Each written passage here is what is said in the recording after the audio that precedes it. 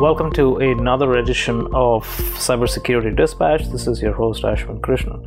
In this episode, CISOs on the Tightrope Balancing Act, we speak to Simon Gibson, CISO of Gigamon and former CISO of Bloomberg.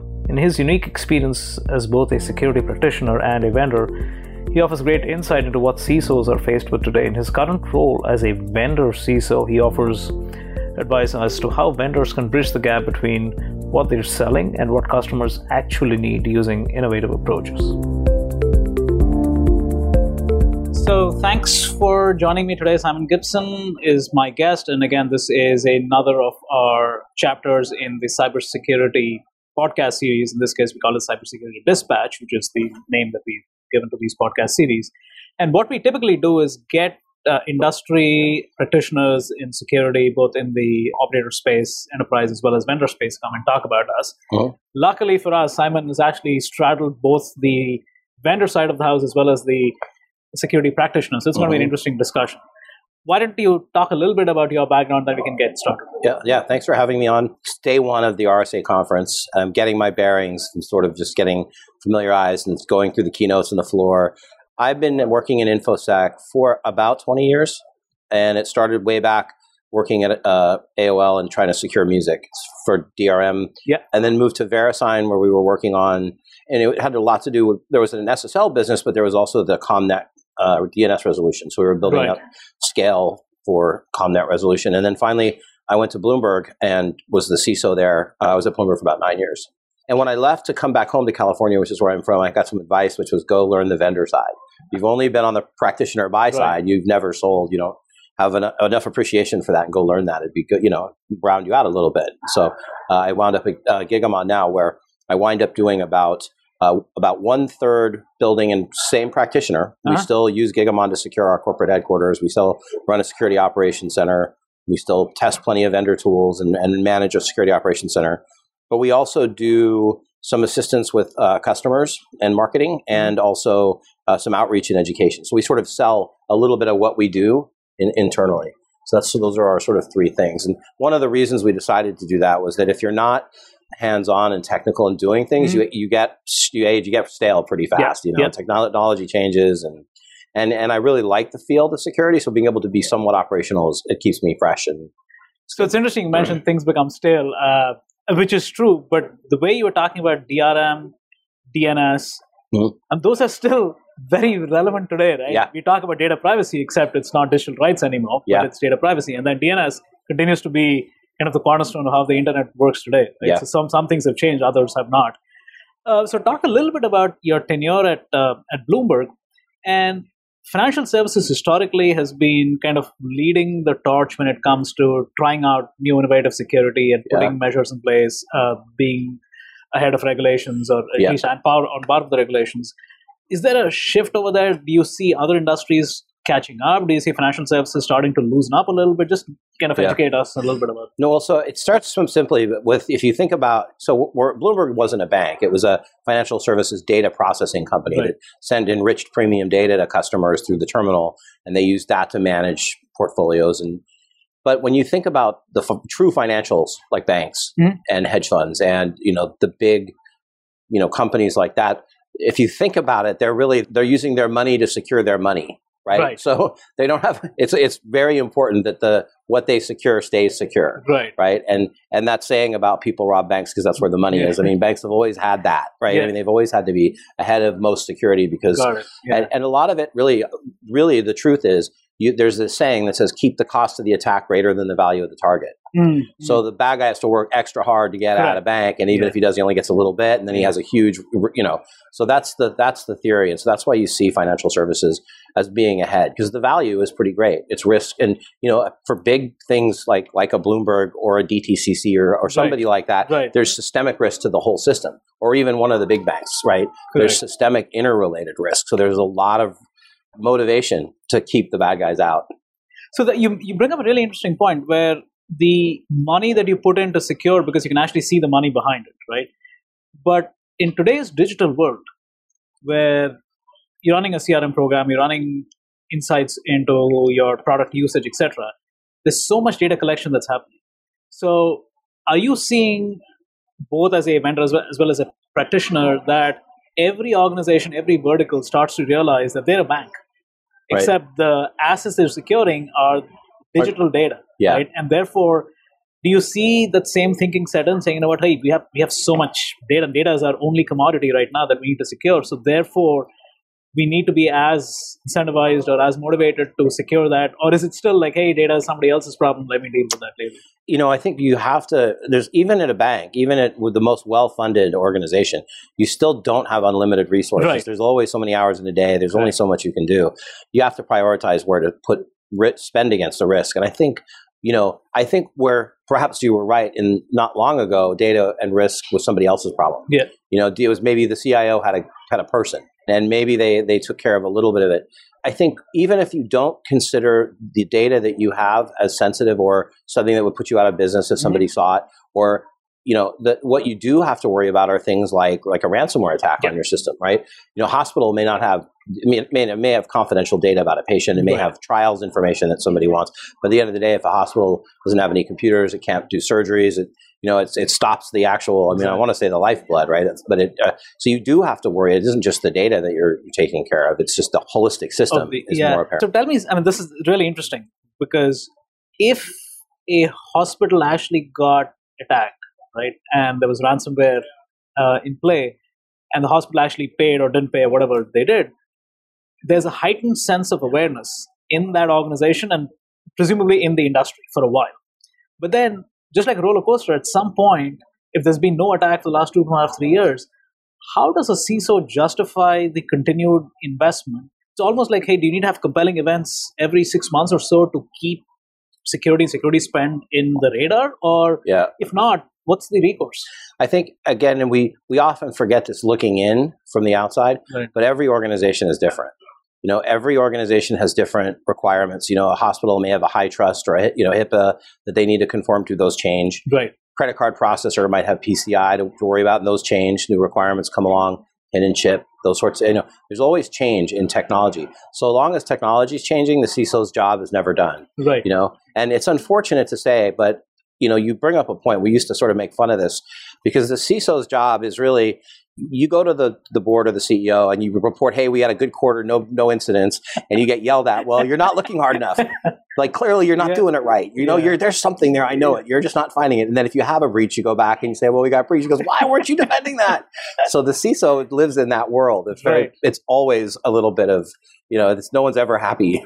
So, that's a very interesting point you make. So are you seeing just given the fact that data is becoming so center stage to not just business continuity, but actually business competitiveness, right? Is the understanding of a CISO's job more so today across lines of businesses and the board level, more than it was a year and a half ago? Yeah, for sure. Okay. Definitely. And I think, I don't know that it's specifically 100% because of one type of data or another. Could be because of ransomware, could be because of data, right? It's possible that companies are realizing that the data they have is important. But I think to be fair, there's certainly some level or some number of companies that will look at the data they have and say, only this little bit is important. Right. Like for the most part, this is a bunch of open source code we put together, but really here's our special sauce. And that is trying to watch everything in its entirety is almost impossible. Right. But I used to sort of say, if you don't have some kind of a data categorization program, your most valuable asset is equal to your least valuable asset. They're all the same if you don't really have a way to manage that.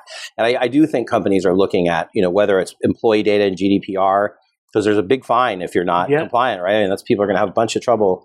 I think it's forcing people to take that, some privacy and some ownership and to be better stewards of it. I think for a long time, and look, to be fair, at the end of the day, if a company doesn't have customers writing checks, they don't have a security problem, right? So first and foremost, so you can say security is the most important thing. But at the end of the day, you don't get paid generally to write secure software. You get paid to write software. And then the security is always will come and get to that, right? But I think what we're starting to see is people are becoming much more security aware. Microsoft today in the keynote was just talking about, the partnership with other companies to build secure products, and that's inherently incumbent upon them to do well at. So that's changing, for sure.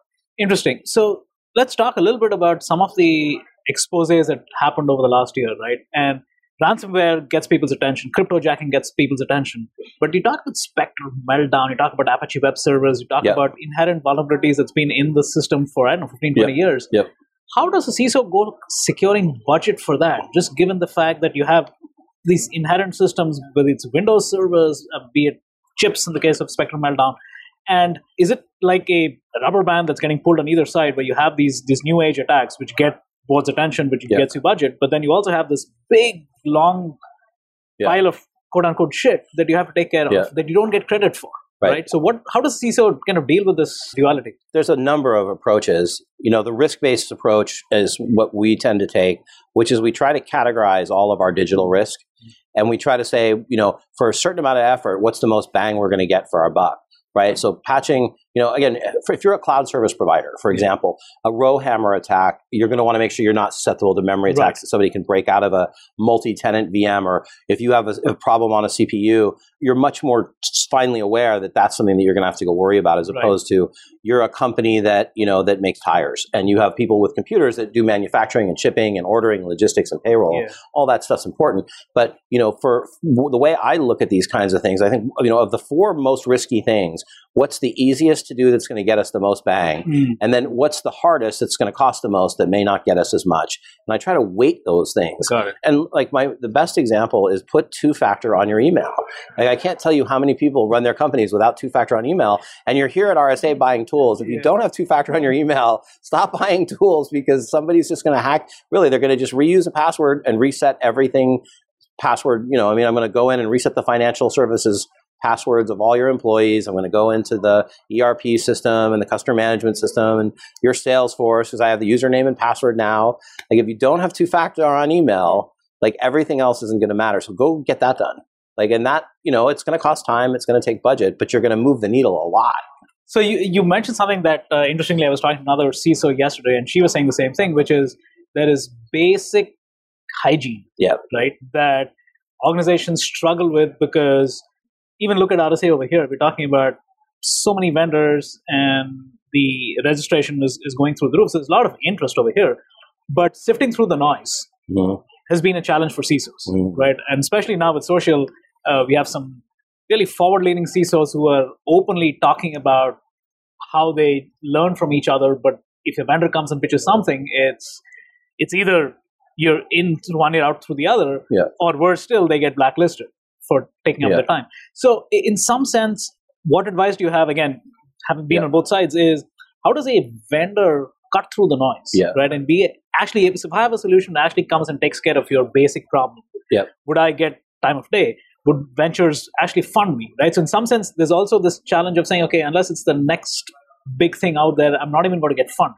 Right. Even though, like you're saying, the risk of that happening is very, very low. So what's advice for vendors? I mean, for the venture I think it's a different approach than for the vendors. I will say for the vendors, I said earlier, not everybody has the same security problems, right? At Bloomberg, we would not allow things like WebEx, because you take a WebEx and turn full control of your PC over. So I'm sure at some point, somebody was working with someone somewhere, and an employee said, okay, take full control of my PC. Somebody remotely logged in and did something that caused something to go wrong. And so they said, that's it. We don't trust our employees enough to let them do this.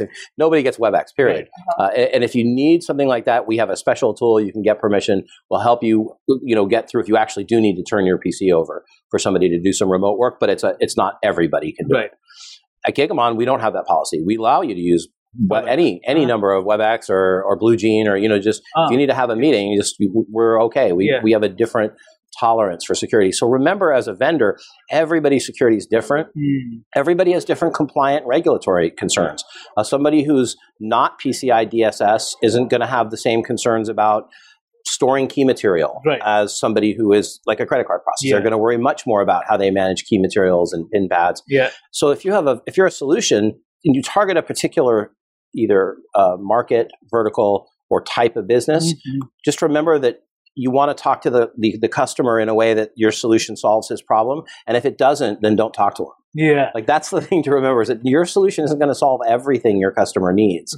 And the thing is to find the customer who your solution really works for, and then you'll have a friend for life in the customer. But if your solution may or may not work and you're just kind of pitching them giving them the elevator pitch, that's where the customer kind of goes, The other thing that makes it valuable for customers also is to bring other customers together. Because you're right, CISOs do work with other CISOs, Correct. but often we lack, in some cases, not all, a vehicle to be together. So if a vendor can put together like a global customer council of like-minded CISOs, and then the trick there is to not just have people come to talk to each other, but offer something up, like either a good speaker or, in our case, what we had proposed. We're still sort of noodling through how to do it. We had an incident where we did a penetration test on the Gigamon. We found some interesting results as the penetration test. We fixed our product, but it caused us as a company to have to pull all the execs together to start talking about how do we deal with vulnerability? How do we deal with disclosure? How do we deal with, are we going to start a bug bounty? Do we need a bug bounty? What does all that mean? And so we were going to do a case study and share that with other CISOs about what we learned and how it made our company better. And so to me, as a practitioner, that's a talk I would want to go hear. Yeah, and you bring a really interesting point, because one of the challenges, and we've seen this with Intel when Spectre Meltdown hit, and we've seen this with Facebook, it's almost a pattern over here. So we keep hearing about, hey, we don't know when the breach occurred, to actually knowing when the breach has actually happened. But even from a vendor's perspective, when you know you have a vulnerability, right? When do you disclose that? Like you're talking about time of disclosure. And there's a lack of trust that develops over time where you start seeing this, hey, this vendor's known about this for years, right? I used to work for a large networking vendor who had this for 10 years and wasn't disclosed. So is that mindset also changing? I mean, are you starting to see there's a lot more acceptance of the fact that software will be buggy, and therefore once you know about it, you'd rather be able to understand the root cause, which is important, but also disclose it? Yeah, I think that's true. I know it's hard to say for everybody. I can't speak for the universe of manufacturers. I know supply chain is a big issue with this administration. The focus on supply chain and the new laws, especially with China, and there is a lot of focus going into supply chain, and being a good partner for your customer means just fixing bugs. Right. And I mean, I think if you are going back to the early stage company, if you release really buggy products and you have to have your customer updating them every 2 weeks, you're going to have a customer. You're going to have a customer who's going to eventually go, enough. But if you come to a customer and say, look, we found something, we think it's serious, you should apply this patch. I can't imagine any customer is going to come and say, wow, I really wish you hadn't told me that. I say too, I in my career wanted to buy, build, and deploy stuff. And I had a team of pen testers who worked for me, and they would find bugs in just about every major vendor software. And we got to the point once where, I really wanted a piece of software to roll out. And the guys came and said, we found a really bad vulnerability. And I had to say no, I couldn't buy the product. And because it would solve a lot of my problems. What I promised in my business plan, it was awesome. But when the rubber met the road, the thing was full of holes, and it would have really put our company at risk. And my guys found it. And the vendor didn't know it was there. And so we had to give them, here's your pen test. We can't buy your product. So let's talk about that, because that, again, brings up a valuable insight, which is, if I'm a marketing organization, I'm rolling out a new marketing insight, and I have to go through this quote-unquote pen test that the CISO's team has mandated. And we go through that, something comes out, I'm CMO, I have no idea what it means, except the CISO is blocking me from going forward. Right? So how do we resolve these tensions between organizations where if the CISO and your group understands what it means, and therefore you will actually not release the product, but all of the other businesses who have different compulsions and need to go to market first, how does that get resolved? The way we manage that is we look at the risk, we weight it, we say this is on a scale of 0 to 10, and we go to the CMO and we say, look, this is a number 10 risk. You can deploy this, but if this goes up in smoke, when you have to go into the CEO, it's you, not me, and you're going to sign right here. And then we track it and we say, how long to get it fixed. And if the vendor says, we'll have this fixed in the next release, it's a quarter, then the CMO might feel better about taking on that risk, getting the project started. And then just out, you might go live and a week later a patch is applied. It's okay. Right. So we take that approach where we know nothing's perfect. We don't want to stand in the way of business. Right. But at the same time, if we know something's bad, I'm going to tell you, if you're the business owner and you own the risk, the problem that you get to if you don't do this well is this clutter of incremental risk that piles up. Yeah. It's like you accept one little bit of risk because, oh, no big deal. And then you accept another thing. And then you accept another thing. And the next thing you know, you look under the carpet. It's like a big pile of risk. Right. And so we track that in it. We wrote a little database and a little tool that tracks it for us. And so we can look at the digital risk across the entire company and say, this is how much, this little tiny bit of risk adds to our total incremental risk. Okay. Here's what the spend is to get rid of it. And here's who owns it. Wow. That looks like a refreshing way to look at things. I'm not sure how many enterprises follow that. So let's talk a little bit about cloud. I know you mentioned this earlier in the conversation, which is the move to cloud, right? And especially, let's say, medium to large enterprises where they now have potentially more than one public cloud. They potentially have maybe fewer data centers than they had in the past, but they still have data centers. And let's talk about cyber skills shortage, right? In this environment where I at least need basic AWS skills to set something up, even though it's getting easier by the day. Monitoring, which is really what you guys come to. How important is this in a multi-cloud world? And does the cyber skills shortage actually play in the hands of the large cloud providers saying, you know what, you can't set up another data center, sorry, right? So why don't you come and we'll assume. So how do you see that shifting? So really in terms of cyber skills and the impact of security when it comes to having a multi-cloud environment? Yeah. And how does somebody go about dealing with that? There's a cyber skills shortage, I think, because the tools that we've built and the orchestration frameworks that we have are not quite sufficient yet. They're getting there. Yeah. And as we orchestrate, so, at the end of the day, the holy grail of cyber is when you see an event happen on the network, knowing if it's good or bad. Yep. And so for the most part, what happens is an event fires, a human looks at it, takes the context that they know about the organization and says good or bad. Yeah. And when tools start to be able to do that, the cyber shortage we start to not need quite as many people to draw this context. In clouds, the problem that most people I've talked to have run into is that building for a specific cloud provider means you're building tools to deploy clouds and stand up regions and build out new machines and do your monitoring and get your, if you're using Chef and you're building out the particular types of images and different builds, you start to get very tightly intertwined with the cloud you're using. And then when you get to multi-cloud, now you have to have the same security profile from one cloud to the other. Yeah. And maybe there are different operating systems in the clouds. And so you have different people with different, one set of Unix skills, one set of Windows skills. How do you make the same policy across those? So that's tough. That's just massively, I think organization helps that, being very organized about it. And you never want to touch a machine. You want to try to be as automated as possible. Like where the fewer hands that have to touch something, the more likely is everything's going to be the same. And so the automation part is going to probably play in for getting that right. So that's good hygiene and practices for somebody who's kind of going forward. But I mean, the whole CASB and where it came out with this shadow IT.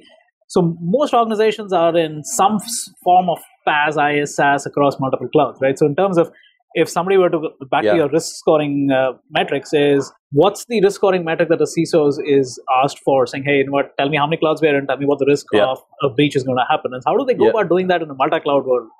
Yeah, if you're looking at all the SaaS and PaaS and all that stuff, I mean, what we did is we started out and we took the approach of rather than doing it just to do it, let's do it to make sure everything has two-factor. So we started there. We have the list of everything because now we need to know if it's going to accept SAML, if we can manage it with our two-factor. And so now you have the list. Now you can start to score what's in each one, figure out who the owner is, and you manage it that way. So like, what's the risk of this? And when you get down to it, what we did is we went and talked to the number of groups across the company, like the leader of each sort of business unit. Yeah. And what we did is we said for each one of these things, which business unit would be done, couldn't operate if this thing was gone. And what we found was the number one thing that everyone had in common, believe it or not, that couldn't operate was the phones. Like if our phone switches went down, more people couldn't get their work done than anyone else. I think it was 5 different groups, or maybe it was 7 different groups would all cease to work without phones. And they could live off their cell phones for a little while, but our whole customer support, like the way we book things, like there's a whole lot of things that break when the phones break. The next thing was obviously our customer management database. I mean, that was obviously, the obvious one is number 2. But that's what we did. We went down and said for every one of these, how many groups couldn't work, and then pick the highest one. And that, again, that's where the focus goes. Very good. This has been a really fascinating conversation. Any last words? I know we are day 2 or day 1 at RSA. Yeah. What would a really over-the-top RSA experience for you look like? That's a good question. There's a good talks, like really good talks. Being, I mean, one of the things I found, depending on the year and what's going on in the industry, like 2008 was a really bad RSA. That was the financial collapse that happened. everybody in security knew how bad things were going to get, and no one had any solutions in 2008. And there was no money, and everybody was afraid that the world was going to. I mean, 2008 was the worst RSA for me, and I think I didn't come back for a couple of years. And then, so what I find is every 5 or 6 or 8 years, there's an inspirational RSA where you hear that couple of good talks, and then the message resonates, and you sort of go, "Oh, okay, I hear what." There's a certain message coming through in these talks, and I think I'm hoping that's what will happen this year. Yeah. Very good. Thanks for your time, Simon, for being on this talk. Yeah, it's great having you. Thank you.